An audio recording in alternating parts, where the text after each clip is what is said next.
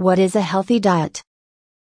Eating a healthy diet is not about strict limitations, staying unrealistically thin, or depriving yourself of the foods you love. Rather, it's about feeling great, having more energy, improving your health, and boosting your mood. The fundamentals of healthy eating.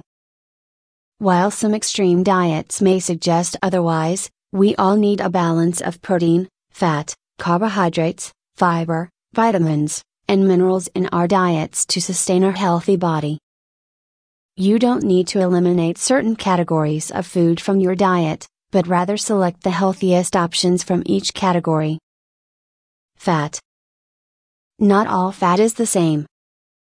While bad fats can wreck your diet and increase your risk of certain diseases, good fats protect your brain and heart. Fiber. Eating foods high in dietary fiber, grains, fruit, vegetables, nuts, and beans can help you stay regular and lower your risk for heart disease, stroke, and diabetes.